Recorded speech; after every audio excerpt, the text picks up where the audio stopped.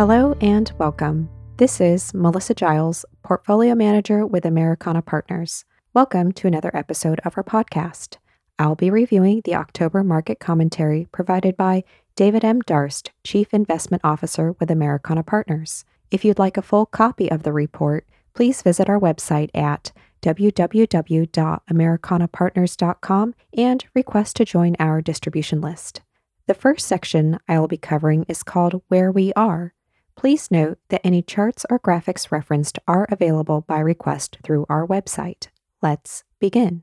Just as the British Romantic poet John Keats, 1795 to 1821, superbly captured the juxtaposition of autumn's season of mists and mellow fruitfulness, while barred clouds bloom the soft dying day, so too have equity and bond prices managed to recover from their constructive and somewhat overdue September slump in somewhat of a zigzag pattern, marked by episodes of sunny optimism and chilly concern, as illustrated in the chart provided in the original commentary.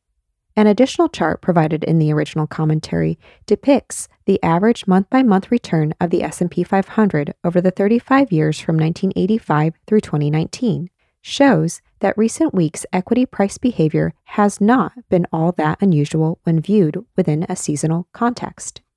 Stock prices have frequently been driven by shifting perceptions of the potential decisiveness and divisiveness of electoral results and various electoral outcomes, asset price implications for fiscal stimulus relief, taxation, and governmental spending priorities. Back and forth asset price movements have often alternated day to day, and not infrequently on an intraday basis as well.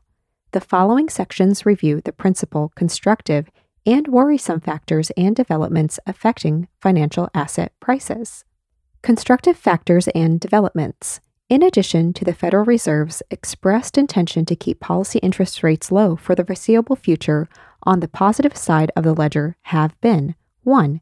Decent reports for September private sector jobs growth, positive 877,000, even as government payrolls fell, negative 216,000, with a decline in the overall unemployment rate to 7.9% versus 8.4% in August and 14.7% in April. 2. A rise in retail sales, positive 1.9% month over month compared to positive 0.5% in August, positive 1.2% in July, and positive 7.5% in June. 3. Expansionary readings in the New York and Philadelphia Federal Reserve District's manufacturing surveys and in durable goods orders. 4. Sustained pricing and volume strength in the housing sector, bolstered by a record low 2.81% 30-year Freddie Mac mortgage interest rate. 5. After rising positive 3.1% in June, positive 2% in July, and positive 1.2% in August, the September leading economic indicators increased positive 0.7%. 6. Buoyant September readings above the 50 level, indicating expansion for the indices of the ISM Manufacturing 55.4 and ISM Services 57.8. 7. Significant improvements in securities analysts' S&P 500 earnings revisions breadth, with analysts' bottom-up consensus estimates as of October 16th calling for S&P 500 year-over-year earnings to decline negative 17.1% in third quarter 2020 and negative 11.8% in fourth quarter 2020. Followed by projected year-over-year earnings growth of positive 14.1% in first quarter 2021 and positive 44.6% in second quarter 2021.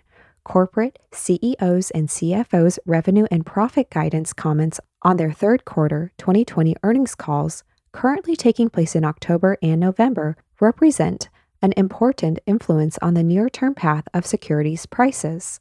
8.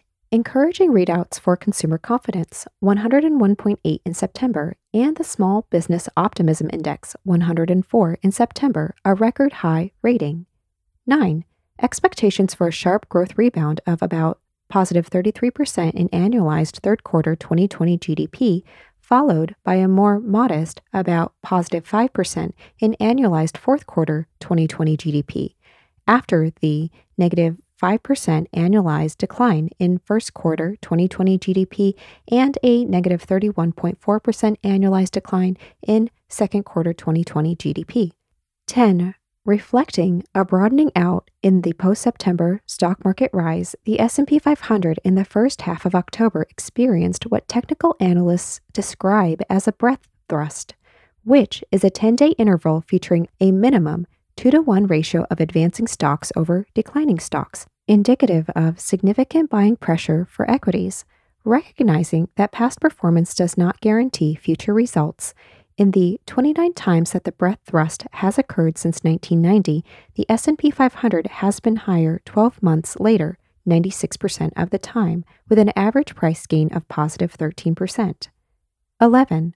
Hurricane-related shutdowns in the energy sector and some discussion of reduced OPEC production have imparted a modestly firmer tone to oil and natural gas prices.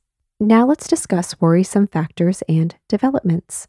Entering the fourth quarter of what has turned out to be a turbulent and tumultuous year, among the disquieting developments for investors to contend with include 1. In recent weeks, COVID-19 infections have risen meaningfully in the U.S. and in Europe. 2. Despite ongoing negotiations, as of October 20th, Congress and the White House were unable to agree on a new stimulus package, with declining perceived probabilities of a comprehensive deal being reached before Election Day. 3. With many states responding to higher rates of new coronavirus infections by lifting restrictions on business activity more slowly than at mid-year, and with significant portions of the travel, lodging, live entertainment, indoor dining, and other in-person business sectors still closed, applications for unemployment insurance remain elevated, with between 800,000 and 900,000 new filings each week for more than a month. 4. A total of 10.7 million individuals remain unemployed, compared to 23 million unemployed persons in April 2020 and 6.5 million unemployed persons in January. 5. After declining negative 4.4% in May, negative 1.1% in June, and expanding positive 0.5% in July, as federal economic recovery payments slowed, personal income declined negative 2.7% in August. 6. By several metrics, S&P 500 valuations are extended. The forward price-earnings ratio is 21.5 times, 1.6 standard deviations above the 25-year average of 16.5 times, and at 15.2 times, the S&P 500's price-to-cash flow measure is 2.3 standard deviations above its 25-year average reading. 6.2% of all listed stocks versus 6.6% in March 2000 at the top of the dot-com bubble, currently trade at more than 10 times sales, where it should be kept in mind, if such a company manages to earn what would be considered a very high net profit margin of 20%, its price-earnings ratio is an extremely expensive 50 times, and the total value of U.S. equities has risen from 60% of GDP in 1990 to 120% in 1996 and now 180%, which is equal to 36 trillion total equity market capitalization divided by a 20 trillion U.S. GDP, a ratio even surpassing the 139% ratio experienced by Japan at the very height of its 1980s super bubble. 7. Evidence abounds of investor optimism and broadening exuberance, including significant call options buying, surging zero-commission trading in speculative stocks with low share prices, a year-over-year doubling in the percentage of total trading volume to 20%, accounted for by individual investors, elevated cloud computing, electric vehicle, e-commerce, and other sectors' initial public offering activity, with the average one-day gain for U.S. IPOs positive 23.7% compared to positive 12.8% in 2019 and positive 13.4% in 2018, proliferating popular usage of app-based trading platforms frequently offering complex financial products and trading schemes, and the rapid embrace of special-purpose acquisition companies, essentially blank check acquisition vehicles often funded before the ultimate use of the offering proceeds is known. According to Refinitiv, through the end of September, these so-called SPACs, representing 50% of the total year-to-date 2020 IPO volume, account for more than the aggregate SPAC capital raised over the last 10 years. 8. In mid-September, as shown in the charts provided in the original commentary, a record high 25.8% of the S&P 500's total market capitalization was represented by the top 5 stocks: Apple, Microsoft, Amazon, Alphabet, and Facebook, compared to 17.8% for Microsoft, Cisco, General Electric, Intel, and ExxonMobil at the speculative peak of the dot-com bubble in late 1999, early 2000. A similar record high, 29.2%, of the S&P 500 total market capitalization was represented by the top 10 stocks versus 27% at the 1999-2000 speculative peak. 9. Intermediate and long-term U.S. Treasury interest rates appear to have broken out of their narrow trading range and have been trending upward, with 10-year yields rising from 0.66% on September 1st to 0.81% on October 20th, and 30-year yields increasing from 1.38% to 1.6% over the same time interval. And 10. A significant degree of acrimonious uncertainty continues to characterize the evolution of the U.S.-China relationship, not to mention the course and the results of the U.S. election. Now let's discuss the 3 C's. The following sections explore 3 factors, all beginning with the letter C, with the potential to exert considerable influence on financial asset prices. 1. COVID-19 and vaccine development. 2. Competition in the political realm. 3. China and its relationship with the U.S.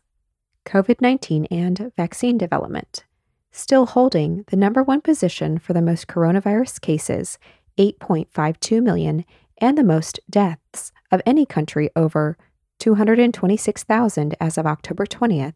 In what appears to be a third peak, the United States has witnessed new record high numbers of cases in more than 20 states, many in the Midwest and Mountain West. October 14th marked the 8th day that newly confirmed cases nationally exceeded 50,000, up from a daily average of 41,000 over the 6 weeks from mid-August through the end of September.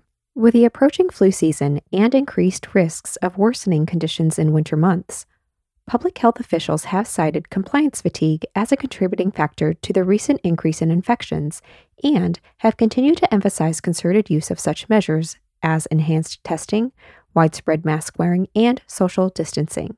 Surpassing the United States in cases per capita, Europe has experienced 1 million new coronavirus cases in the middle 10 days of October, raising the total since the start of the pandemic to 7 million cases for the 53 European countries that are members of the World Health Organization: France, Russia, Italy, the Netherlands, Britain, the Czech Republic, and several other countries have instituted new countrywide restrictions and limited the number of people at bars, restaurants, and parties. Following increased use of anticoagulants, steroids, and other medications, more appropriate ventilation of patients, improved treatment protocols, and increasingly efficient use of hospitals and medical personnel, COVID-19 mortality rates have exhibited a significant decline relative to coronavirus infections. The recently published and somewhat disputed Great Barrington Declaration, authored by infectious disease experts and endorsed by more than 5,000 medical scientists and health practitioners, makes the case that individuals should be allowed to live normally while protecting the vulnerable, an approach known as focused protection, in an attempt to build up what is known as herd immunity. Herd immunity, the resistance to the spread of a contagious disease within a population, occurs when a sufficiently high proportion of individuals within that population has become immune to the disease, often through immunization. With a rising awareness of and backlash against the societal burden and collateral damage, including lower childhood vaccination rates, worsening cardiovascular disease outcomes, fewer cancer screenings, and deteriorating mental health from government restrictions on schools, sports, businesses, and civil liberties, some substantial segment of public opinion appears to be in favor of protecting the elderly and high-risk individuals through frequent testing, contact tracing, and isolation used to spot and contain any outbreaks, while, with appropriate precautions and protocols, reopening restaurants, businesses, schools, and colleges.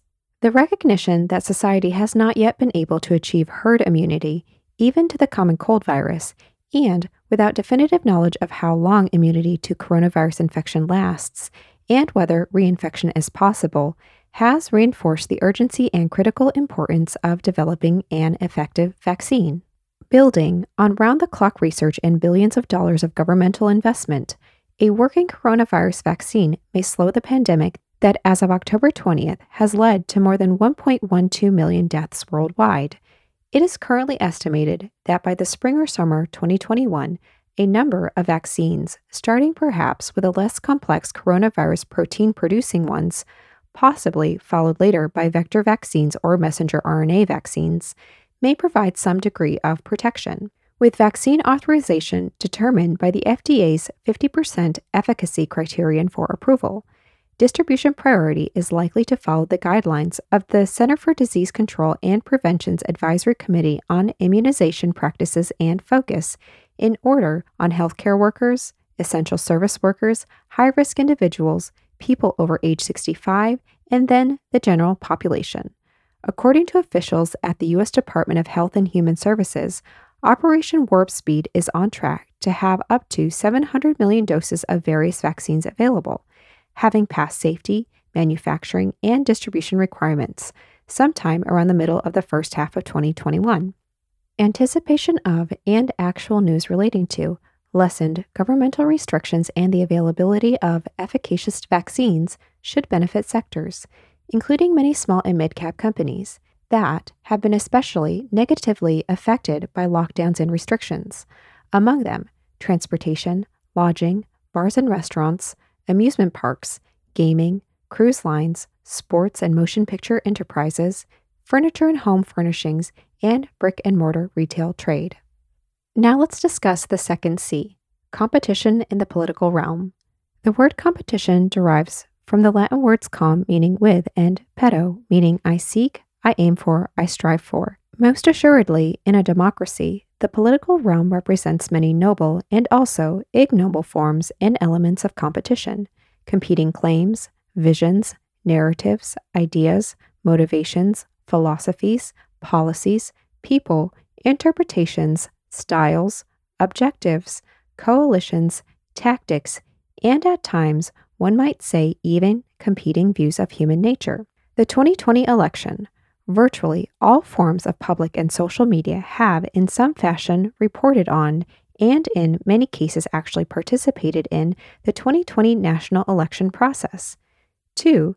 The investment world has been replete with a meaningfully large quantity of analyses, scenarios, percentage probabilities, opinions, and hypothetical outcomes.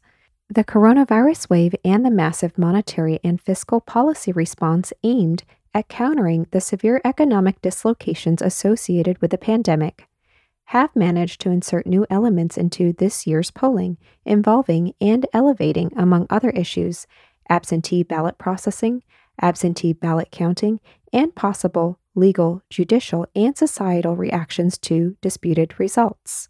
Demographic considerations.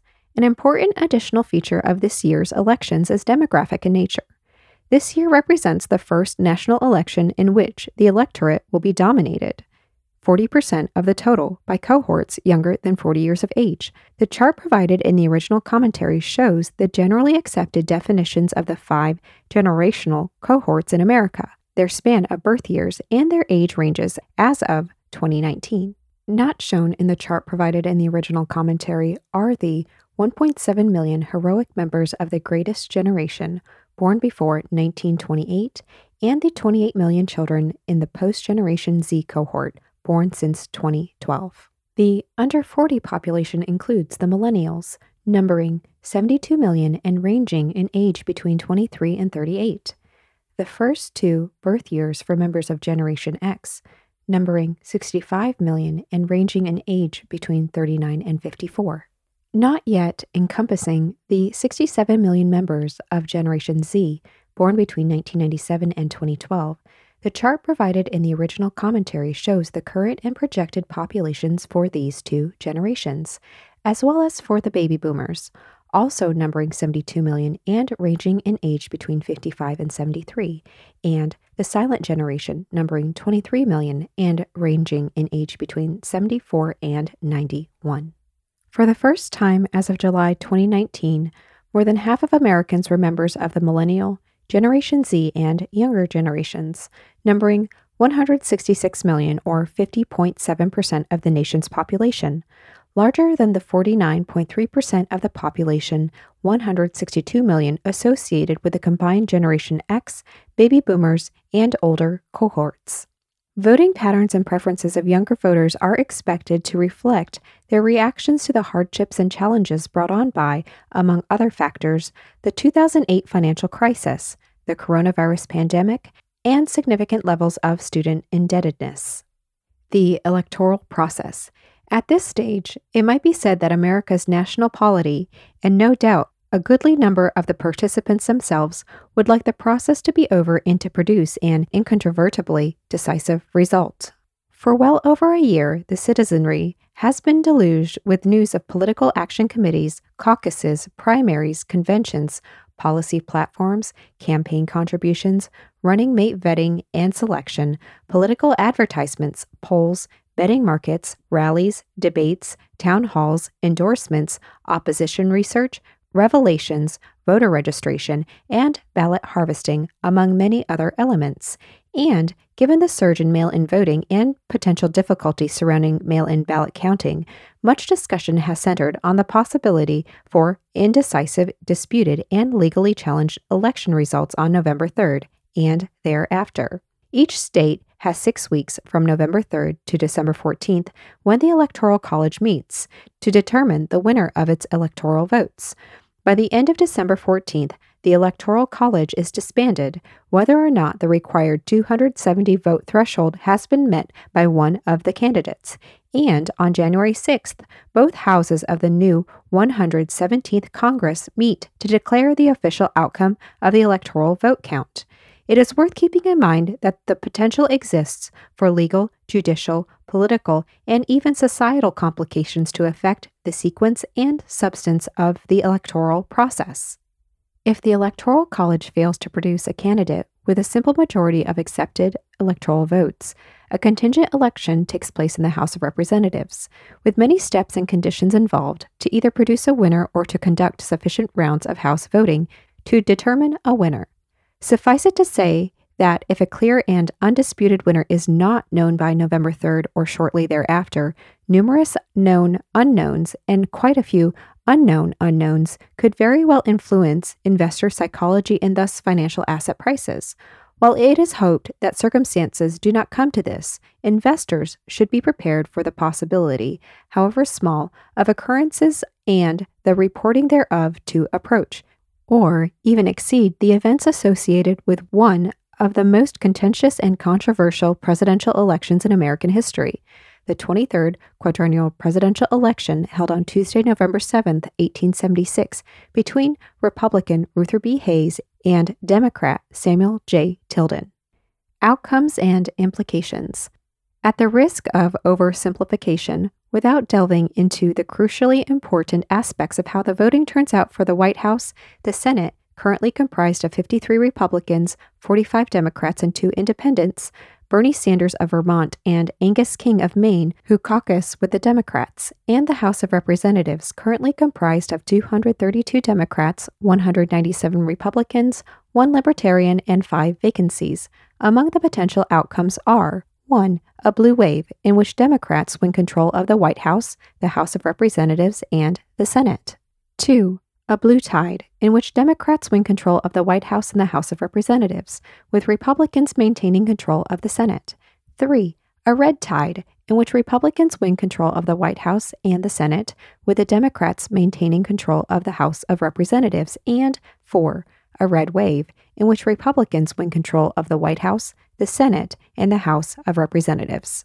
We have set forth some highly simplified shorthand views of possible outcomes and implications associated with an electoral victory by Vice President Joseph Robinette Biden Jr., JRB, or by President Donald John Trump, DJT. In a considerable number of instances, the candidates' potential policies have not yet been expressed with a high degree of specificity and very well may change following the election. Continuing fiscal support. Without taking into account the longer-term effects of continuing a significant level of fiscal stimulus, and thus very large federal government deficits on GDP growth, taxes, interest rates, and the U.S. dollar's currency exchange rate, it appears that both JRB and DJT are in favor of such measures. Any inter- and intra-party divided political power in Congress could delay or reduce the size of fiscal stimulus. Spending.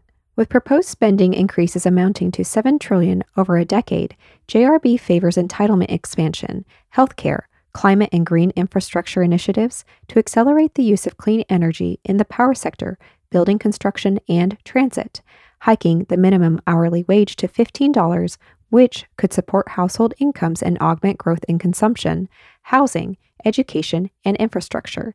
DJT favors increasing the defense budget, including military air programs, the naval fleet, and weaponry systems, assistance to veterans, infrastructure, space exploration, and increased school and health care choice.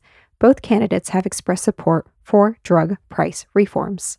Taxation. With some delays and/or dilutions, higher corporate, payroll, income, capital gains, and estate taxes are likely for many taxpayers under JRB. The proposed levies amount to $4 trillion, with something in the neighborhood of half that amount likely to be passed. DJT appears to favor delivering permanence to the individual tax cuts and possibly reducing the corporate income tax rate even further to increase American companies' global competitiveness. Divided political power in Congress would likely limit the extent of any changes in tax policy. And an important consideration to be kept in mind is the effective date of any tax increases, including possible retroactivity to January 1, 2021. Regulation. Through job appointments, executive action, and legislation where feasible, a JRB administration may involve increased restraints on the financial sector and some portions of the healthcare sector. Greater antitrust and market dominance scrutiny might also be applied toward mega-cap technology and social media companies. Statements by JRB indicate that his administration might limit pipeline approvals and curtail drilling activity on federal lands. A DJT win might lead to his continued support of loosened regulations for the energy industry and expediting the permitting process for new infrastructure. Relations with the judiciary. JRB may favor certain proposals from within his party to curtail the Supreme Court's authority over specific laws by attempting to 1. Impose term limits, 2. Expand the size of the court, or 3. Through legislative action, divest the court of its authority over contentious social issues, referred to in academic circles as jurisdiction stripping. Any proposed limitation of its own powers would very likely spark intense and determined pushback via lawsuits by the Supreme Court and battling parties on either side of the issues involved. Foreign affairs. With increased wariness, each candidate would likely continue the recalibration of America's relations with China. JRB may very well support realignments with allied nations and an array of multilateral approaches, such as the World Health Organization and the Paris Climate Agreement, with DJT continuing to favor bilateral relations and negotiations. JRB might restart negotiations with Iran, allowing the full or partial lifting of U.S. sanctions on Iranian oil exports, with greater supplies of oil from that country into global energy markets possibly leading to softness in world oil prices. Equity sectors. A JRB mandate would be generally viewed as favorable to large managed care organizations, renewable energy firms, consumer finance companies, money center banks, and unfavorable to pharmaceuticals, telecommunications companies, asset managers, tobacco, and energy. A large stimulus package initiated by either JRB or DJT should give a boost to construction companies, small and mid-cap equities, and value-oriented sectors. A mandate for DJT would be generally viewed as favorable to pharmaceuticals, telecommunications companies, asset managers, tobacco, and energy. Let us remember the lyrics by Catherine Lee Bates and music by Samuel A. Ward of America the Beautiful. O beautiful for spacious skies, for amber waves of grain, for purple mountain majesties above the fruited plain. America, America, God shed his grace on thee, and crown thy good with brotherhood from sea to shining sea. This next section discusses the last C, China and its relationship with the U.S. The Chinese economy appears to be well on its way to recovering from the coronavirus slowdown.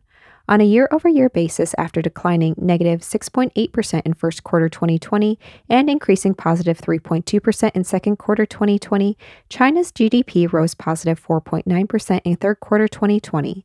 According to an October forecast from the International Monetary Fund, after expanding positive 6.1% in 2019, China's GDP is forecast to grow positive 1.9% in 2020 and positive 8.2% in 2021. Recent data appear to confirm this trend. 1. September retail sales rose positive 3.3% year over year, the second monthly increase of 2020, and automobile sales have registered a full quarter of growth for the first time in 2 years. 2. September imports rose positive 12.2% year over year, and exports rose positive 9.9% year over year, the fourth consecutive monthly increase. 3. September industrial production rose positive 6.9% year over year, the largest gain since December 2019. 4. January-September fixed asset investment rose positive 0.8% year over year, an improvement over the January-August reading of negative 0.3% year over year. And 5. As shown in the chart in the original commentary, reflecting improved economic activity in China, the Baltic Exchange Dry Index, reflecting not only the supply of and demand for dry bulk carrier vessels, but also for shipping freight rates covering the oceanic transport of coal, iron ore, grain, and construction materials, has rallied substantially since March 2020, and even at its October 20th closing level of 1,409, was up positive 29.3% year to date. Partially reflecting GDP growth differentials between China and the United States, as well as the greater degree of monetary policy ease in the U.S., the yield spread between Chinese government 10-year bonds and the U.S. Treasury 10-year bonds has widened considerably over the past 21 months, from 0.5% in January 2019 to 2.52% in mid-October. The path of this China minus U.S. 10-year government bond yield margin is shown in the chart provided in the original commentary. Since the beginning of 2017, the Chinese renminbi has been range-bound, moving no more than 4% upward or downward against a trade-weighted basket of currencies utilized by the People's Bank of China. As of October 20th, the Chinese renminbi had appreciated positive 4.1% year-to-date against the U.S. dollar. Attracted by these yields and to some degree by relative currency stability within the limitations established by the Chinese financial regulatory regime, foreign investors have been purchasing Chinese government bonds. On October 15th, China's finance ministry raised $6 billion in an international bond sale, targeted in part at investors in America. In contrast to the ongoing level of détente and interconnectivity between China and the United States in the financial sector, relations have been less smooth in other areas. Against a backdrop of growing distrust of China in several democratic countries, including Japan, Australia, India, South Korea, Canada, Germany, Italy, and other European nations, the U.S.-China relationship has continued to deteriorate and has been marked by technological competition, combative language, unreliable entities lists, expulsion of journalists by both sides, wary attitudes, and increasingly explicit negative views. Mutual sanctions and visa bans have been imposed on senior officials, consulates have been forced to close, and caustic rhetoric has been exchanged over trade, human rights, the South China Sea, Hong Kong, Xinjiang Province, and Taiwan, among other sensitive topics. Such a fraught state of relations increases the risk of asset price affecting trade, financial, or geopolitical shocks, thus calling for allocations to some minimal level of assets with value holding power and a judicious amount of liquid reserves that can be deployed to purchase high-quality assets should they experience price declines. As mentioned earlier, numerous media reports have predicted that a second presidential term for Donald J. Trump would feature the continuation of hawkish unilateral policies, whereas a Joseph R. Biden Jr. presidency might involve interaction through a wider scope of platforms and channels that are multilateral in nature, such as the Paris Climate Agreement and the World Health Organization. In the months ahead, the evolution of America's views of and stance toward the channels and means of cooperating with and/or confronting China across a broad spectrum of issues can be expected to significantly affect the operations, profitability, and securities prices of a meaningful number of U.S. and Chinese multinational companies, particularly for large capitalization enterprises, with technology a particular area of focus. Now let's discuss portfolio positioning. 1. Intermediate term themes to consider. We continue to counsel a considered and considerable exposure to equities, with judicious shifts between styles, sectors, geographies, and, where appropriate from a cost, timing, liquidity, and size standpoint, public versus private markets. Expressed are a number of themes that we believe should be taken into consideration over the intermediate term in selecting asset categories, asset classes, sectors, companies, and security types. 1. Paying attention to the value of money. Taking advantage of, rather than being taken advantage of by, the likelihood of money printing, internal and external currency debasement, government debt, monetization, and modern monetary theory being pursued by the authorities within shifting money and credit cycles to service massive explicit government and corporate indebtedness and the enormous implicit obligations of pension and healthcare promises. 2. Concentrating on all-weather sectors and companies, seeking investments with balance and flexibility that are able to thrive regardless of uncertain and altering political outcomes, social values, wealth distribution, public health, and political trends and conditions. 3. Distinguishing between temporary and permanent change, focusing on the commercial and financial implications of new power structures, alliances, and geopolitical relationships, new energy sources and resources, new trade patterns, new on- and offshoring channels, and new business models, pathways, digitalizations, and forms of person-to-person and business-to-business work, leisure, learning, and wellness. 4. Taking advantage of demographic tailwinds through U.S. and select non-U.S. companies gaining exposure to and meeting the rising needs, aspirations, and spending power of the rapidly expanding global middle class, especially in Asia. 5. Verifying past success, emphasizing companies and sectors that have demonstrated successful past experience in capital allocation, balance sheet strength, risk management, sustainably defendable business models, and the ability to generate high multi-year returns on equity derived from revenue growth and favorable margin preservation, rather than through excessive leverage, meaningfully above weighted average cost of capital. And 6. Identifying innovative technology hegemons, focusing on technology enablers and dominators in artificial intelligence, machine learning, 5G cellular network technology, the Internet of Things, biotechnology, robotics, quantum computing, battery and energy inventions, and electric vehicles.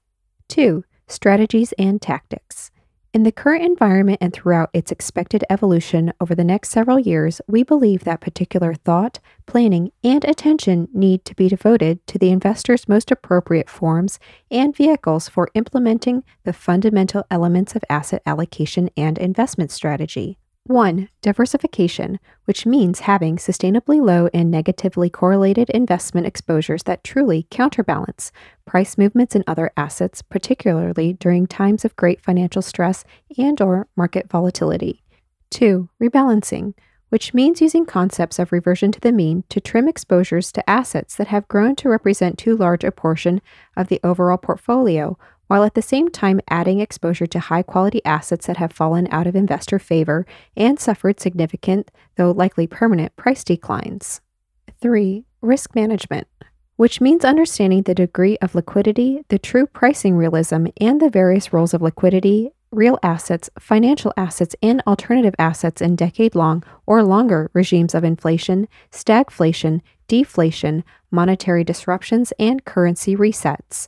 4. Reinvestment, which encompasses knowing when to emphasize and trade off income versus capital growth, while all the while keeping in mind the critical importance of discipline, patience, and longevity in compounding dividend, coupon, and other income flows. And 5. Asset protection and husbandry, which address considerations of taxation, estate planning, cybersecurity, monitoring, reporting, administrative costs, access, and custody. 3. Keeping things in perspective. Many of the overarching themes and conditions that influence our intermediate and long-term asset allocation and investment strategy emphasize the need to recognize that the concepts and implementation methods intended to achieve safety, balance, diversification, and liquidity are likely to face evolving social priorities, geopolitical power relationships, price level changes, demographic trends, indebtedness levels, technological pervasiveness, and not least, the definition, role, degree of physicality, embodiment, and value of money itself. Some observations on the current environment and conditions expected in the period ahead are set forth in the sections that follow. 4. Enhancing and preserving. While we do feel some persistent unease over the apparent disconnect between, on the one hand, the growing mainstream popularity of stocks associated with the rapid recovery in U.S. equity prices, and, on the other hand, the continued uncertain economic and post-election outlook, our short-term inclination at this point in time is to take note of the Federal Reserve's ongoing support of financial asset prices, while taking advantage of such strength to upgrade the quality of portfolio holdings. 1. Jettisoning lower quality, higher risk assets. 2. Selectively carrying some cash-like liquidity. And 3. With timing restraint and price discipline, adding to attractively priced, higher quality assets on equity market pullbacks. 5. Equity emphasis and de-emphasis. Particularly in the current conditions of very low U.S. Treasury interest rates, and given the likelihood of sizable post-election government spending initiatives, to us it appears likely that cash-generating, financially stable companies with robust growth prospects, which are able to operate and thrive in the digital sphere as they continue to enhance their business models, should retain a valuation premium. Within equities, 1. We continue to recommend shifting some emphasis from growth sectors companies and managers towards the moderate inclusion of some value sectors companies and managers. 2. We continue to counsel modestly adding small and mid-cap companies or investment managers specializing in and with good track records in this space to our primary emphasis on large capitalization enterprises. And 3, for the time being, we continue to prefer a tactical overweighting to U.S. domestic equities over international developed and emerging market stocks. 6. Focus on strength and quality. Our long-term equity portfolio weightings continue to emphasize asset manager sectors and specific companies that can benefit from the major sustained trends of the 2020 decade, including 1. Incremental growth in a wide range of economic circumstances. 2. A focus on economic repair, digitalization, e-commerce, personal wellness, safety, domesticity, home improvement, infrastructure spending, and, where possible, the release of pent-up consumer demand. And 3. Advantageous capture of benefits from onshoring, supply chain redesign, and deglobalization as important drivers of capital spending and disruptive innovation. At the company level in equities, we reiterate our emphasis in the point on identifying and building long-term exposure to firms possessing fortress-like cash-rich balance sheets, limited debt, positive free cash flow generation, dividend strength, and competitive business models that over a long time frame can generate high returns on equity through revenue growth and tenable profit margins rather than through excessive levels of leverage. 7. Balancing growth and value sectors. On a year-to-date basis through Monday, October 19th, the iShares Russell 1000 Growth ETF, symbol IWF, and including companies in sectors such as technology, healthcare, and communication services, had returned positive 26%. As per the Wall Street Journal, while the iShares Russell 1000 Value ETF, symbol IWD, and including companies in sectors such as financial, real estate, energy, utility, and industrial companies, had returned negative 10.8%, as per the Wall Street Journal. This 36.8 percentage point growth minus value returns differential has widened by a further 2 percentage points from among the already historically widest such divergences in more than 3 decades, cited in our September monthly commentary, and to us appears to argue for considering some piecemeal, prudent reallocation from selected growth sectors, companies, and managers into selected value sectors, companies, and managers. 8. Fixed income securities. We affirm our predilection for issuers at the high-quality end of the rating spectrum, both in investment-grade and in high-yield bonds, in taxable and tax-exempt bonds, where we continue to see some areas of value on a taxable equivalent basis. We prefer maturities and durations along the short to intermediate portion of the yield curve spectrum. 9. U.S. dollar outlook. After declining negative 7.4%, in 2017, appreciating positive 4.3% in 2018, and marginally slipping negative 0.2% in 2019, the DXY US dollar index measured versus a basket of 6 major currencies, the euro, Japanese yen, Swedish krona, British pound, Canadian dollar, and Swiss franc, had, as of the market close on October 19th, declined negative 3.6% year to date, following the US dollar's strength in first quarter 2020 as a safe haven flight to quality asset during the pandemic and lockdown-induced global financial market turbulence earlier this year. The DXY index had gained fully positive 6.7% year to date as of March 20th. We believe the US dollar may continue on its gradual path of weakness as, due primarily to the Federal Reserve's stated preference for lower yields in the United States, the US dollar's income-generating advantage is likely to remain considerably lower versus other major currencies than it has been over the recent past. 10. Alternative investments and real assets. In alternative investments, we continue our multi-quarter focus that has for some time emphasized exposure to gold and or gold mining shares ETFs, high-quality master limited partnerships with strong business models and sustainable dividend-paying capacity, select investments in private credit and private real estate, and opportunistic strategies that are positioned to selectively derive meaningful value from the dislocations created by the coronavirus pandemic and the initially strong and now moderating recovery therefrom. This concludes our October market commentary by David M. Darst. David is Americana Partners Chief Investment Officer. We are available to answer questions you may have regarding the topics discussed. If you'd like a full copy of the report, please visit our website at www.americanapartners.com and request to join our distribution list. Thank you for listening. This is Melissa Giles, Portfolio Manager with Americana Partners. Stay invested.